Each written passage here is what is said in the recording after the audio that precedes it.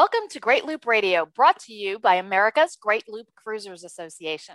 We're dedicated to sharing Great Loop information and inspiration with those actively cruising, planning for, or dreaming about a Great Loop adventure. This is Kim Russo. I'm the director of AGLCA. Today we are going to start a two-part series that's designed to cover one of our hot topics. We've been getting lots of questions from members on how those who are preparing for the Great Loop can gain some experience aboard before going all in, spending the money on their own boat. And this is important both from that, how are you going to like the lifestyle perspective, but also as more and more insurance companies are requiring more experience aboard a boat about the size of your Great Loop vessel. So we're going to cover that topic. Today we'll be talking to Paul Goss and Susan Pellett. Both are members who have been on both sides of the equation of crewing aboard somebody else's boat. So Paul is a member who has previously many times taken crew aboard his boat during his boating career. And Susan is a Gold Looper who completed the Great Loop by crewing aboard somebody else's boat. Next week, we'll turn it to some of our sponsors who provide some opportunities for you to get your feet wet, so to speak, in the Looper lifestyle. And we'll cover that topic next week. So before we start, we're going to bring Paul in first, but I do want to take a moment to recognize and thank our Admiral sponsors who support AGLCA at the highest level. They are Curtis Stokes and Associates, Passage Maker Trawlerfest, Skipper Bob Publications, and Waterway Gag Media. As always, we encourage our listeners to support these businesses that support the Great Loop, and of course, we thank them for their sponsorship. Let's go ahead and bring Paul Goss into the conversation. Paul, thanks for joining me today. Great to be here. Yeah, we appreciate you being here because this is something we get asked all the time is how can someone be crew for another member? So let's start off from the beginning, though. Tell us a little bit about yourself and your boating experiences so far. Well, I had quite a few short-term boating experiences in college, high school, and whatnot, but nothing really serious till about 1995 when I jumped in and bought a 30-foot sailboat and brought it home on a 120-mile trip across the New England coast. And over the years, sailed that boat quite a bit around New England and had it trucked to California. And I wanted to sail on the California coast, which anybody who's been there, it's much more daunting, less ports and whatnot. And I had 3 buddies in my yacht club with very experienced sailors who kind of took me under their wing and said, hey, well, if you want to sail down the coast of California, we've done it a lot of times, we'll go with you. So I got off to a start having crew. I mean, with their experience, it was more like I was crew, but it was my boat. And that matters when the push comes to shove. And so we did that. And when we moved up to a different sailboat, sailed that down the California coast and back, finally bought a 47-foot sailboat and sailed it with crew mostly from San Francisco to Portland, Maine, and then from Portland, Maine to St. John's, Newfoundland, and back to Florida. And I sold that. A 47-foot boat was getting to be a little too much to take care of. But I'd had a dozen, 2 dozen different crew members over that time. Uh-huh. And then we bought a 27-foot Ranger tug that I have now. And to my surprise, some of my rowdy sailing buddies were willing to stoop, if you will, to crew on a powerboat. Mm-hmm. And so with 5 of them working on different legs of the trip, I went from Portland, Maine to Quebec, Canada, and back to Portland again. So I did I guess what's usually called the triangle loop or the triangle route, I guess, up to Quebec, up the Erie and the Oswego canals, down through the Rideau Canal, and back down through Lake Champlain. And so my wife, I tell people, is not much of a sailor, but she's probably sailed 2,000 or 3,000 miles with me. But most of the time, she's a she's more into sewing and gardening. So it's usually just me and rowdy crew members. And we use that term, I think probably, midnight on most of my cruising boats has been about 9 p.m. So that's about lit for midnight. Yeah. we like the phrase, though. It sounds good that we're rowdy sailors. Anyway, so that's been my past. And as part of that, I have had a 50-ton master's license, and I'm a U.S. sailing certified coastal passage maker. So I've done the certification route as well. Yeah. So obviously extensive experience. Yes. And as I said, when we were talking about this, insurance companies are requiring more experience aboard these days. And, we've got people who are just hearing about the Great Loop and have not been boaters and are, super interested in trying out the lifestyle before they buy their own boats. So having people looking for crew is a great opportunity. So you've done this many times, primarily now looking for crew because your wife isn't all that interested in doing the Great Loop with you. And that's typical. We typically have, when someone is looking for a crew, it's typically a solo boater who either doesn't want to do any of it alone, or there's certain parts for locking through, et cetera, that they're looking for a crew to help make it easier. So tell us a little bit about your plans. You're looking to do the entire loop. Are you looking, well, actually, I'm not sure that that's true. Tell us where you're looking to go and whether you're looking for crew for all of it or parts of it, or how you're planning to work this out. Well, I've done the east coast of the U.S. I've been up and down, mostly coastally, not on the ICW. But this time, my aim is to go from Maine, which is my home port, Portland, Maine, around the loop counterclockwise, and to Stuart, Florida, which is actually my residence now. And then I will spend the winter in Stuart. Florida is a great place to have a boat in the wintertime.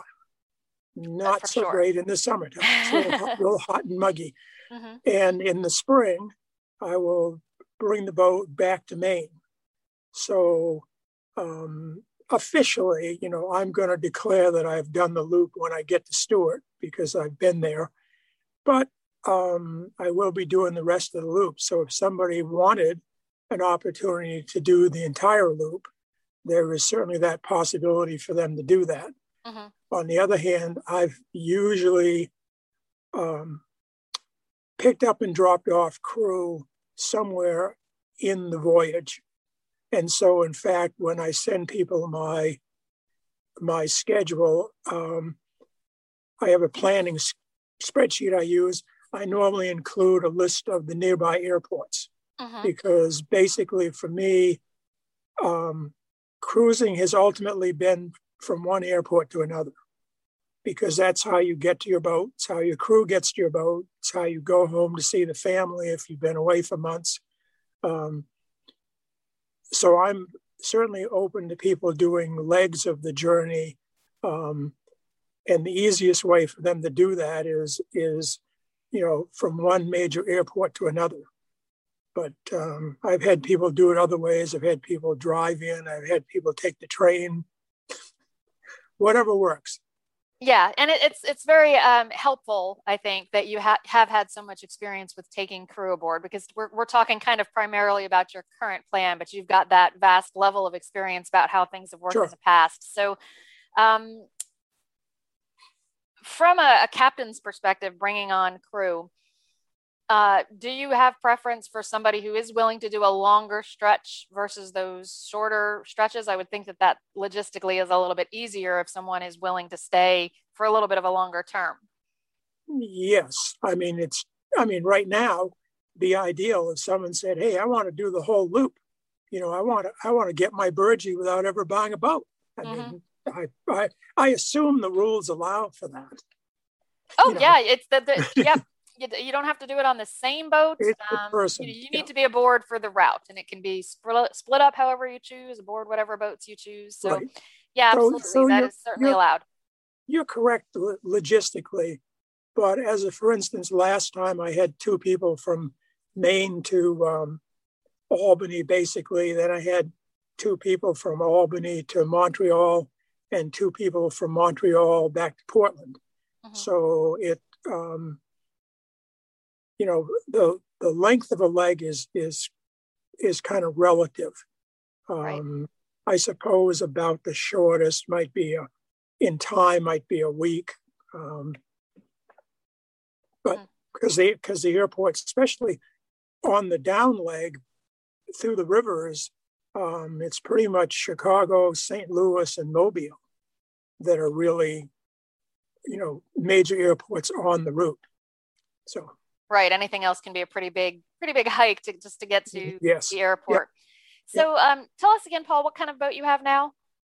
I have a Ranger Tug 27 inboard. Mm-hmm. And so from a crew perspective, it sounds like you're looking for two people. Is that kind of a must-have, or are you willing to consider one person? I've crewed with one other person is quite doable on the loop, mm-hmm. because we're not doing 24-hour sailing. When I was doing, long distance cruising, we usually had four people so we could do sail overnight. Mm-hmm. So one person would work fine. Locking, I found it's ideal to have three people, have one at the bow, one at the stern, one at the helm, and piece of cake. But two works quite well. Right. So, and this is kind of a tough question, because when we have had members able to pair up with, someone who had a boat and was looking for crew, particularly on the longer stretches, the challenges sometimes come down to personalities, because you are spending an extended amount of time in fairly close quarters with someone who is not somebody you know well. So tell us a little bit about some of the characteristics that you think make that relationship work and that you'd be looking for in a crew member. Sure. Well, I'd say the simplest way to put it is that someone who plays well with others. Mm-hmm. Sailors and loopers probably tend to be kind of an independent lot, which is good up to a point. But it's important that people be able to take instruction gracefully. Aside from that, I think that in terms of the just requirements, that being able to steer a boat, follow a course, and know the rules of the road and be willing to follow them is probably first in terms of their crew skills they need. And next would be basic line handling, because you tend to be counting on crew to toss a line to the dock or put a line on a cleat, or in the case of locks, which there are many, of course, just holding on to a line as you go up and down. Uh-huh. But that's, but you're right. It's basically chemistry, as it is a small space, especially on a Ranger 27, because it's definitely a traveling boat. My daughter recommends that I just name it Suitcase. And she said, it's not something you really live aboard. It's something you kind of live out of. And that's kind of the way that the loop is perfect for that, because traditionally everybody stops every night. And there's almost always the option of stopping at a dock. Uh-huh. So, typical afternoon is, pull in late afternoon or something, see what's in town for restaurants, have dinner. We don't spend a lot of time sitting around on the boat. So that's kind of how you and it gets everybody out and gets them all away from each other if that's what they want. Yeah, and for some spouses doing the loop, that's important too. So that time in port where everybody can kind of do their own thing is important, regardless of how you're doing the loop.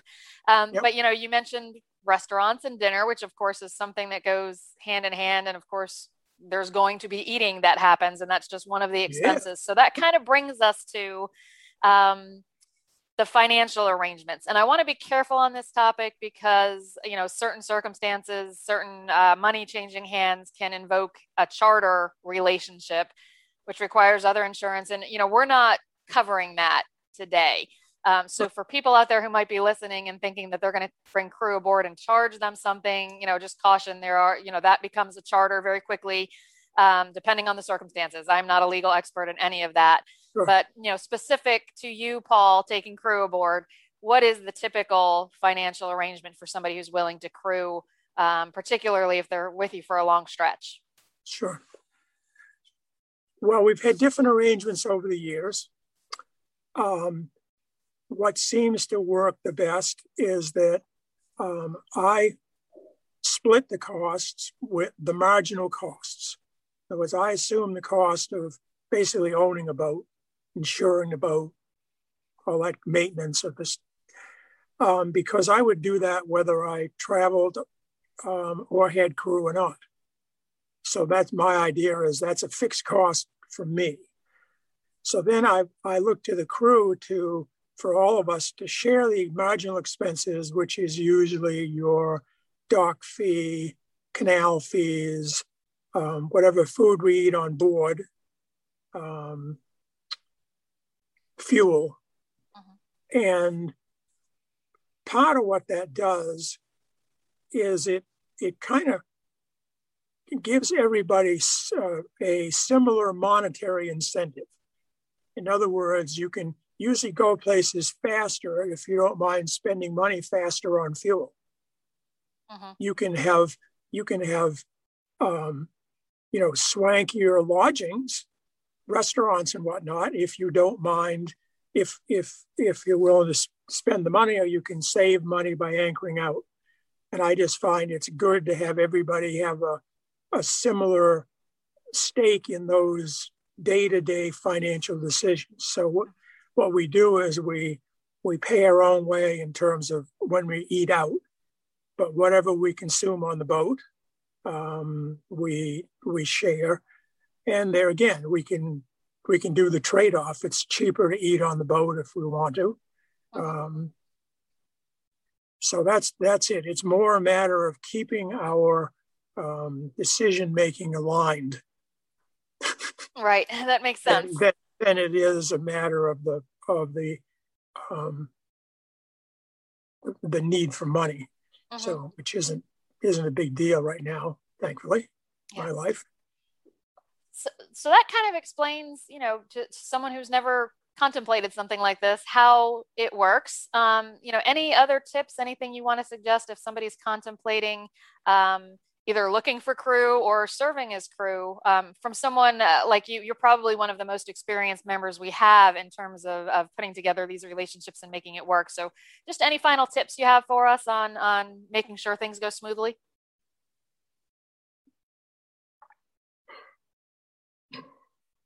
Well, I guess you have to, in terms of the captain of the boat, you have to make peace with the idea that if you're going to have crew changes, they need to have a schedule.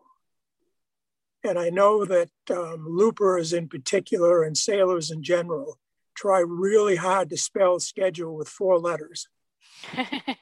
I've just never found that was practical. I've always had a reason why I needed to be places to pick people up or drop them off.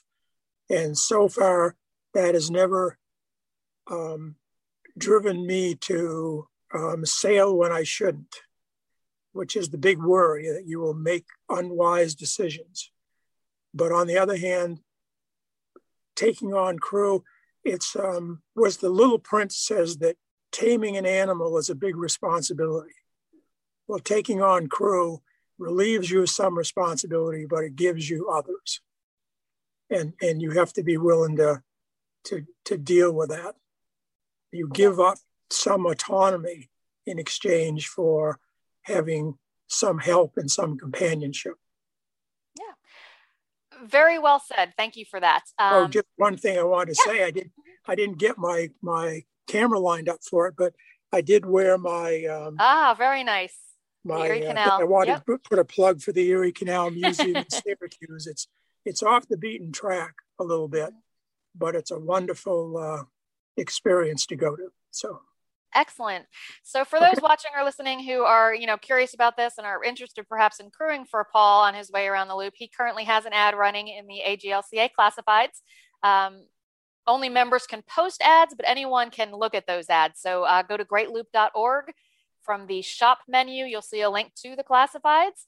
And that is how you can get in touch with Paul for more information or to consider crewing for him. So Paul, thank you. This has been really enlightening because it's not as common as I think it's going to become, these crew captain relationships. So it's great to hear from someone who's done it successfully for years, and we appreciate you sharing that information.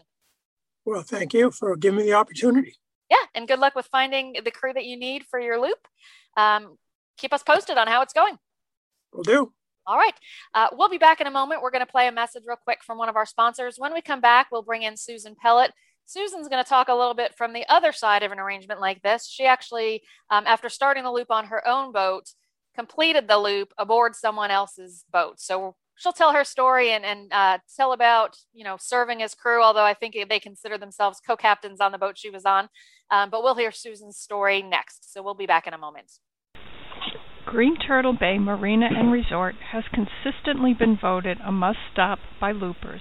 It has earned the coveted 5-anchor designation from Quimby's Cruising Guide. This full-service marina features over 450 slips.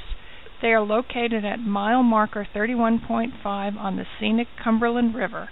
Green Turtle Bay is a proud commander sponsor of AGLCA, so join them and find your waterway of life. We're back on Great Loop Radio. My next guest today is Susan Pellett, and I'm really excited to have Susan with us. Susan is one of our gold loopers, and she's got a really neat story that does fit in with today's topic about crewing. But we're going to start off, first of all, Susan, welcome. Thanks for joining us. It's great to see you. Wonderful to be here. I love everything loop. Yeah, start off telling us about Susie Q. And Susan actually began the loop single-handing on her own boat, and Susie Q met an untimely demise. Thankfully, Susan was fine, but go ahead and tell us what happened on your solo loop with Susie Q. All right. I'm a disabled person, and so I got me the littlest boat that I could be comfortable on and got her ready to single-hand the loop over a 3-year period as money allowed, and took off April 1st, 2017 out of Tampa Bay, Florida, and went around through Lake Okeechobee. Lost my boat dog the second night in an anchorage at Stump Pass, but fortunately got her back. Little worse for wear, but I had met another looper that was also single-handed, and he was encouraging me on Dreamboat Annie to come on, I could do this on my own. And so I finally ran into him in North Carolina, I believe, and we buddy boated some together until we got to the Virginia Cut, mile marker 12. I was at Atlantic Yacht Basin, and a jumbo hopper barge come through that lift bridge at midnight, and there were 22 of us loopers having docktails that evening. And that barge missed its mark, and I was on the face dock, the very first boat on the face dock, and Dreamboat Annie was right behind me, and that barge come and folded my boat in half right up against the face dock, and she was hanging on her lines in the morning. That night it was cold and raining, and I had spent the night on Dreamboat Annie. We were going to make boat cards because both of us just getting started out, and we didn't have any boat cards to share at Docktails. So boat cards didn't get made, and next morning the barge company's marine surveyor was out there walking the docks looking for me. And I was just hysterical when it finally stopped raining, and I walked up to get my breakfast bread out of my little refrigerator to share for breakfast, and saw that the gunnel was broken, and it was terrible. Yeah, terrible. And thankfully you weren't aboard when this happened. I mean, that's exactly. If there's a bright side, thankfully you were fine. Yep. And so Dreamboat Annie let me put all my gear, because I figured on my little Susie Q was a gas engine and my disability income, it was going to take me 3 years to afford the fuel to make that trip. And I was going to go as long as it was fun. Mm-hmm. When it wasn't fun anymore, then I was going to call home and tell them to bring me my trailer. So they brought my trailer anyway. And I put all my crap on Dreamboat Annie, because the people at the marina said, if you don't want your stuff pilfered through, you need to get it off the boat. So I did that. And he went on, and the kids came and picked me up on Mother's Day. And I cried as all the people left me, and they got me a really nice card. The association is just fabulous, like family. And came back home. I bought me another boat to put all my goodies on so I could do my loop again. And that boat's going to be Susie Q2, and she's still not done. And Dreamboat Annie went on up the way. Well, Captain got hurt, and he was just about to enter the Erie Canal. He got hurt in New York, and he posted that if he was going to finish the trip, he was going to need help. And so I was like, pick me. I volunteered. I had booked a flight to Pittsburgh, where I'm from, for a class reunion that summer. And so that was going to be afterwards. So I used that return ticket to get back. But anyway, I booked a flight and I flew to Albany, and I got on the boat on Dreamboat Annie, and I crewed with him across the Erie Canal, Oswego, and the Trent Severn, through all those locks with him. And it was beautiful, and it was great just to be crew and not be responsible for anything but the lines and the fenders and all like that. And he was also disabled, so we had a connection there, and he didn't get off the boat. So when we would get to the wall or wherever we were stopping, I was usually off the boat, being the social butterfly and whatnot. Like that. Tell us, especially after having your own boat, but was it challenging to be aboard somebody else's boat as crew? I mean, you already knew the boat. We're already familiar. A lot of it is personality wise. Were there any challenges there with spending that much time with someone in close quarters? When I crewed as crew on Dreamboat Annie, I was ready to get off the boat when we landed and be with other people, because it was, we weren't a couple. I was just on there. So when it was a little awkward. But then whenever I was co-captain, are we there yet? When I co-captained on Alonzi, can we go there yet? Yeah, let's go ahead and talk about that, because, you crewed aboard Dreamboat Annie. Alonzi is the boat you actually completed your loop aboard. And it wasn't your boat. The co-captain was the owner of the boat. So, tell us about that arrangement and how that came to be that you completed your loop aboard that boat as co-captain. So, 18 came and went, 2018, and I continue to read the forum every day, and it helps to keep the dream alive. And the winter holidays, was out at our camp in the middle of Florida on a lake, and reading the forum, and I caught this thread from a fella that said he had bought the boat to live aboard. I always dreamed of doing the loop, And after he single-handed it from North Carolina to Louisiana, where his family is from, he decided that doing the loop by himself wouldn't be very fun. So I just picked up on that thread. And so I messaged him and I said, would you consider female crew? And he said no, but he would explore a female co-captain.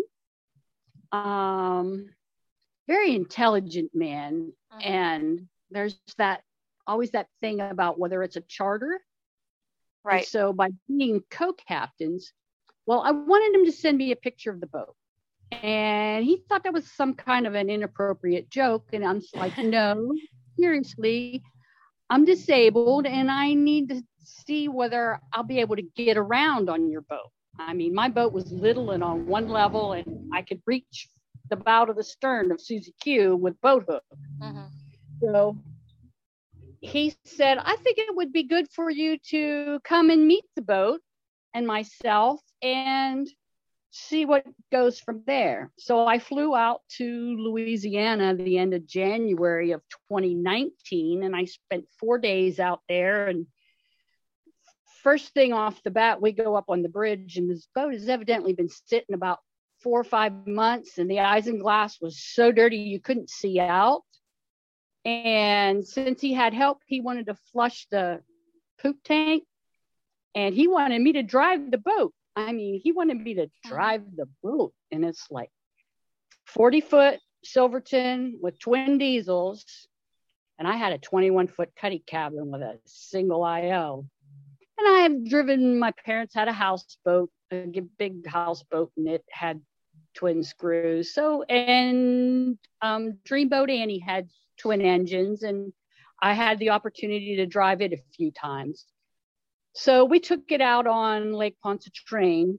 And once he got it out of the river, it's like, okay, I'll do this now. But the windows were so dirty, I had to drive by the chart plotter. You couldn't even see out. It was terrible. So anyway, on our way back in, he's like, you want to see what it'll do? So I put that 40-foot vessel up on plane coming up the river, and I think my eyes went up as the RPMs went up. It was so fun. I've been a river rat my whole life, and so being around boats, it was exciting. So then we had the discussion about the finances. We did a spreadsheet. We were very upfront about how much I could afford to put in. We put shareable expenses in a Word document spreadsheet with a cap on my side. And my cap was $650. That's all I could afford to put into the boat and leave myself enough for food and get my hair done and whatever on the land. So it was all up front, and it was in black and white on the sheet.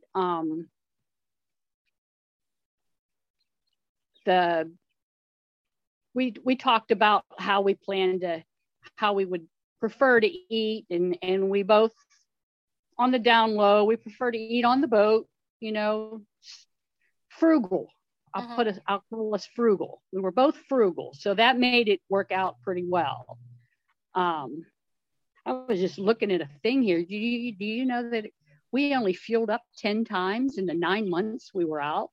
Wow, so that's amazing. How big do you recall how big the fuel tanks were? 150 each, I believe. 150 each. That was dollars. Yeah. I had, at the end, I had made a list of things and details and whatnot, and I just counted that up, the names of the marinas where we got fuel, because we shopped for the cheapest fuel. Sure. And we stayed in anchorages, and we looked for pools for my aquatherapy, and I use a bicycle when I get off the boat. And he was 74 and I was 59, and he was always good about getting my bike down for me, and we helped each other get it back up, and it just worked out really well for him and I to, we got to know each other over 4 days, and we weren't in a physical or emotional relationship. So it made it uncomplicated. Right. So a 40-foot was big enough for me to be in the front and him to be in the back, and that worked out real well. Right. Go So ahead. It sounds like it was important that your personalities meshed and you figured that out ahead of time, but also that you were both on the same page with the finances. Because if he was a very extravagant, wanting to stay at marinas all the time, and you were on more of a budget, that may have been more of a challenge. So it sounds like that's a good tip for people who may be looking for a similar arrangement. Did you find other loopers out there who are doing something similar, either serving as crew for a solo looper or acting as co-captain or any similar arrangements? It sounds like you were able to make that work a few times. Just curious how common you think it is. It's not real common. I got a lot of, well, how's that working out? Because I had a significant other at home and I was gone for 9 continuous months. But I met one other that had crew, and his crew changed out. Various places I would see him and he'd have a different crew member aboard. And I'm not sure how he went about getting his crew persons. But I do think that I was very persistent. There were so many reasons why I couldn't do this and why I shouldn't do this, but I wanted to do this really bad. And so where there's a will, there's a way. Persistence, being involved with the association, going to rendezvous or looper lifestyles, just collecting all the information you can to be prepared. And the opportunity will pop up if it's meant to be. Yeah. Well, and Susan, you absolutely exemplify the idea that if there's a will, there's a way. And that's one of the things I love about your story, is, what happened to Susie Q was so devastating for anybody in that circumstance. And you went home and immediately started on the next boat, and found out that was going to take a little while longer than you had hoped, and went ahead and completed the loop anyway, which, as I said, one of the things I love about your story. Any other advice you might give to somebody who is contemplating the idea of exploring the looper lifestyle or gaining experience by serving as crew? Any suggestions for them? I would say study like you're going to do it yourself, so that you have knowledge, if not experience, at least knowledge. Be prepared, so that if the stars align and it's able to happen, you're ready to go. Because it's really exciting just following everybody. I don't know how many mornings I had tears in my coffee wishing I was out there. But then the time came and it's like, oh, I've talked to that person before. I know that person. And when I was out there on my adventure, it was like, I've heard of you. And I'm like, yep, that's me. I'm still out here. So do you think you'll do it again? I do. My significant other is about 4 years from retirement, if all goes well. And if Susie Q2 gets ready, we may run up to the Bahamas. She's a 28-foot celebrity, so kind of a sport cruiser.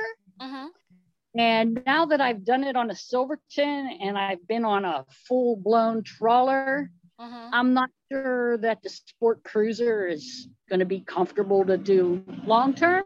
But, for 2 or 3 weeks at a time.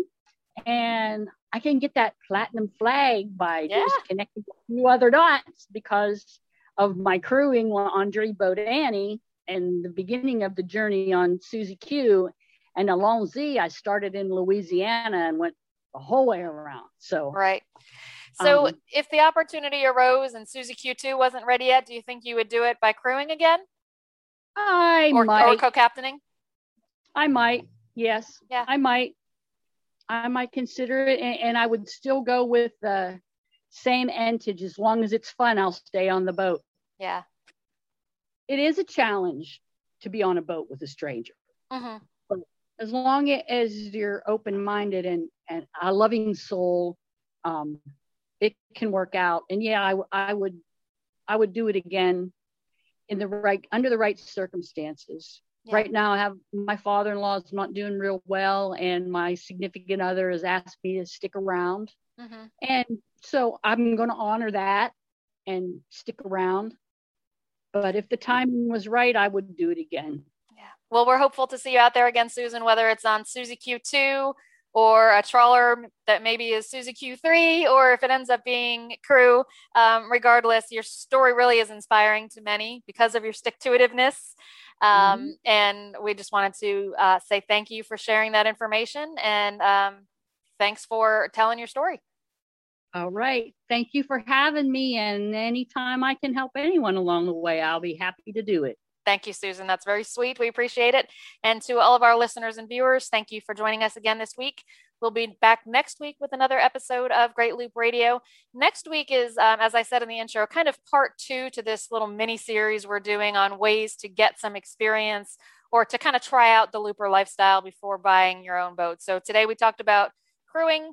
Next week, we'll talk about some opportunities that some of our sponsors offer to give you a little bit of time aboard before you really go all in and purchase that boat for yourself. So we'll be back next week. Thanks for listening. Safe cruising until then. Bye-bye, everyone. Bye.